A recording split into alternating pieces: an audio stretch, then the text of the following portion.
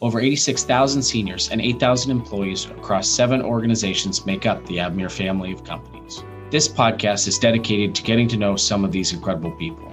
I'm your host, Thomas Cloutier. Welcome to the People of Avamere Pod.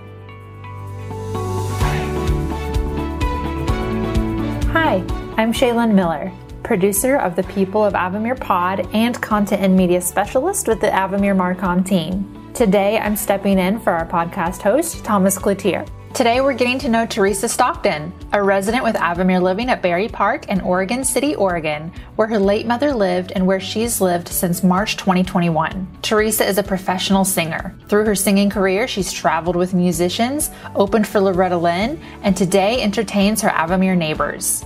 Teresa met her late husband Mark while singing at a Portland nightclub. Teresa was born blind and is a major advocate for making public areas accessible to the blind, including her work in making the Santa Barbara Channel Island Visitor Center blind accessible. Teresa has visited over 370 national parks with her late husband, enjoyed Disneyland trips together, and rode Amtrak trains across the U.S. Welcome, Teresa. Well, thank you for having me here. Yeah, it's a pleasure.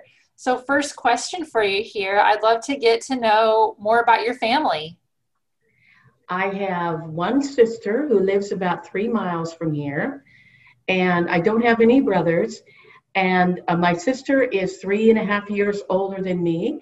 I grew up here in Oregon City, actually in Jennings Lodge, and then moved away when I got married to lived on all over the country.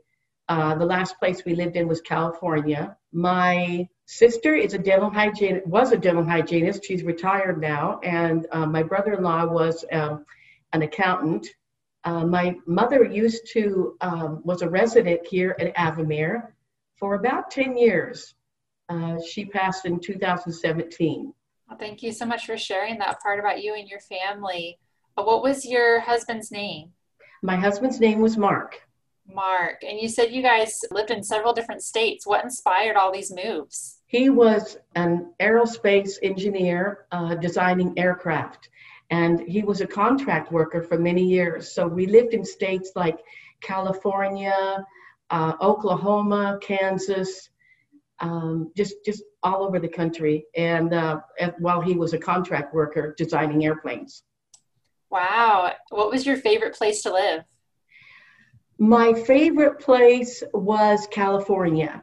I think part of the reason for that was the weather. We lived in Southern California where the weather is pretty nice all the time.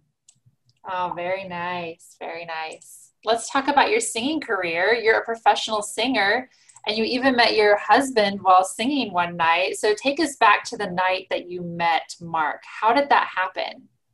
Well, I was singing in a nightclub. Country Western music with the band, and it was called Nashville West. And in 1976, on October 22nd, my husband had just gotten out of the Air Force, and he decided to work in that same club on weekends right after getting out of the service. October 22nd was his birthday, and he had a break, and he was sitting talking to some of his colleagues, and I was sitting there before going on stage singing. And my husband said to the people he was talking to, he said, "Gee, I'm getting so old that I'm gonna need a cane and a seeing eye dog." Well, be careful what you wish for, because that's what he got, a cane and a seeing eye dog when he married me. Oh no. What were your thoughts whenever you heard that he said that? The funny thing is, I didn't really hear what he was saying. Somebody told me about later, he felt guilty by saying that, because then someone told him that I was sitting in the booth ahead of his, and he said, I need to take her out because I shouldn't have said that, because he didn't know that I'd listened, but I never even heard it. Someone told me the story. Oh, and then you guys ended up together. And then we started going out, and then we got married 2 years later. Oh, that's wonderful. How long were you married? 42 years. Wow. Congratulations. That's amazing. And you both had some fun times together during your marriage, visiting national parks, scuba diving. What's your favorite memory together? Well, one of my favorite memories is we went to Ellis Island, And I love going and touching things at different museums when they let me. And one of the things that we did at Ellis Island was we took the boat. I never knew what the Statue of Liberty looked like. So they had a model of the statue, real small, that showed her holding the torch. And I was just, that was one of the things that I really enjoyed. Another thing I enjoyed doing with my husband was when we went to Arcadia in Maine, and we were able to walk the gravel trail. They call it, I think, the carriage trail, where they didn't have any cars on the trail. And I got to walk my seeing eye dog on that trail for part of it. That was another favorite memory. When we scuba dived, I remember we went down in the Florida Keys. We went down in a wreck called the Duane, and we were able to go down, and the ship was upright when we went through it. And so that was another very favorite memory of mine. There's so many of them. It's hard to pick which one. I know. When Sandy sent me the email of all these exciting things, I was like, oh my gosh, what are we going to talk about? Like, there's so many amazing things you've done. Thank you for sharing some of those memories. So I want to talk about your singing. What inspired your passion for singing? When I was in high school, at first, when I was a sophomore, I do what all the other teenagers would do, go into all the football games and baseball and basketball. But I also started singing in bands and stuff in high school. And when I was a junior in high school, I joined a band called United Attractions. We traveled to different different venues for private parties at these hotels. And we had a manager and everything, and that's how it started. And then later on, I started listening to country music, and I went to club one Sunday night. Actually, the way I got the job at Nashville West in Portland was I went to one of their jam sessions, and then they hired me after that. So I just started loving music and listening to it, and then I wanted to see if I could sing it, and I did, and that's how it started. Amazing. And what's your favorite song to sing? One of my favorite songs that I love singing, it's hard to pick a favorite. There are so many favorites. But one of my favorite country songs to sing would be Crazy by Patsy Cline. And that is the song that is most requested by when people hear me sing. Have you sang it for your fellow Avamere neighbors? I have. Very cool. Thank you for sharing. You've led an exciting, successful life, and you did it all while growing up blind. What was it like growing up blind? Well, my parents always wanted me to be as normal as possible. They did not keep me from doing things.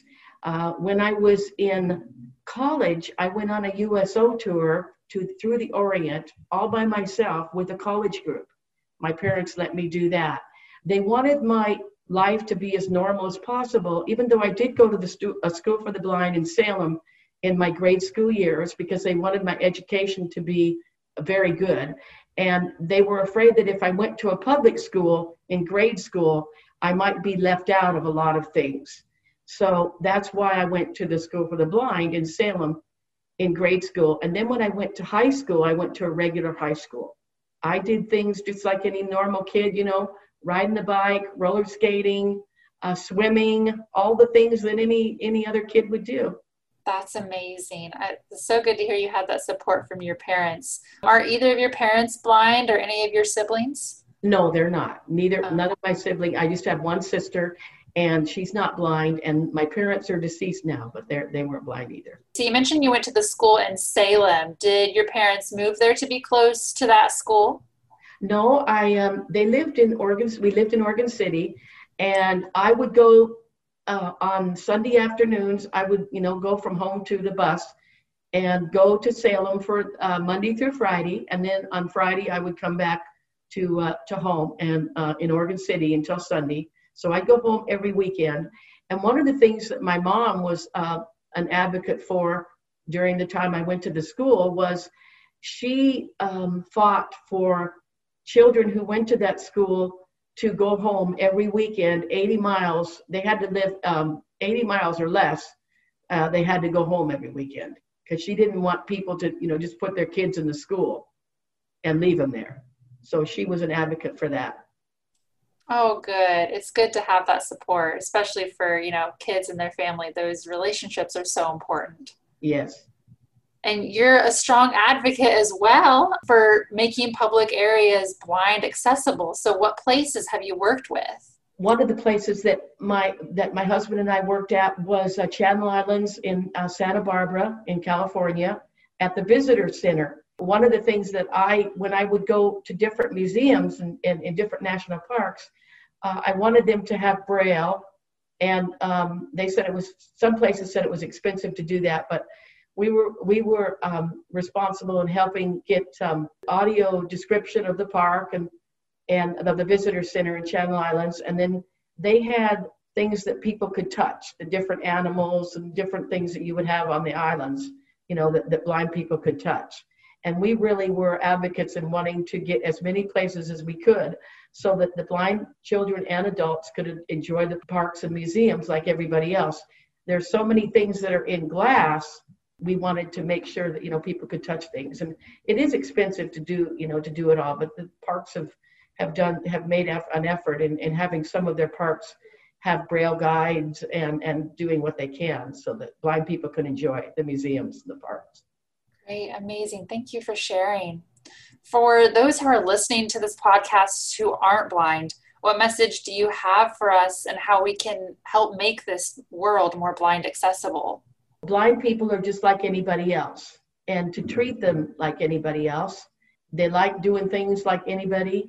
And I would say that it's expensive to make all the museums accessible, but whenever possible, show blind people just like doing things just like anybody else, and to have them participate just like you would with anybody. We like to touch things and see things. I just got back from the alpaca farms. I went with a group of Avamere residents and we all went, and I was able to touch an alpaca. And that was very, very interesting. How was that? Oh, it was fun. I had so much fun. And I got to hold the bowl, and they were eating out of the bowl, out of the pans. The little baby alpacas would come up and would eat out of our bowls and stuff. And the lady gave us a tour, and it told us all kinds of interesting things about it. Oh my goodness. That sounds so fun. And it's so active too, to actually be able to feel them and hold them. Oh, it is. Yes. That's amazing. So thank you so much for sharing a part of your life today, Teresa. I'd love to ask you some fun questions to get to know you a little more. Okay. So if your family and friends were to describe you in 3 words, what would they say? I would say that I am faithful because I love the Lord and I love Jesus Christ. Adventurous because I love doing things and going places. Brave because I'm not afraid to try new things. Those are good words. I love that. Now pretend you've just won a contest for a free vacation, because we haven't been on one of those in a really long time from the pandemic.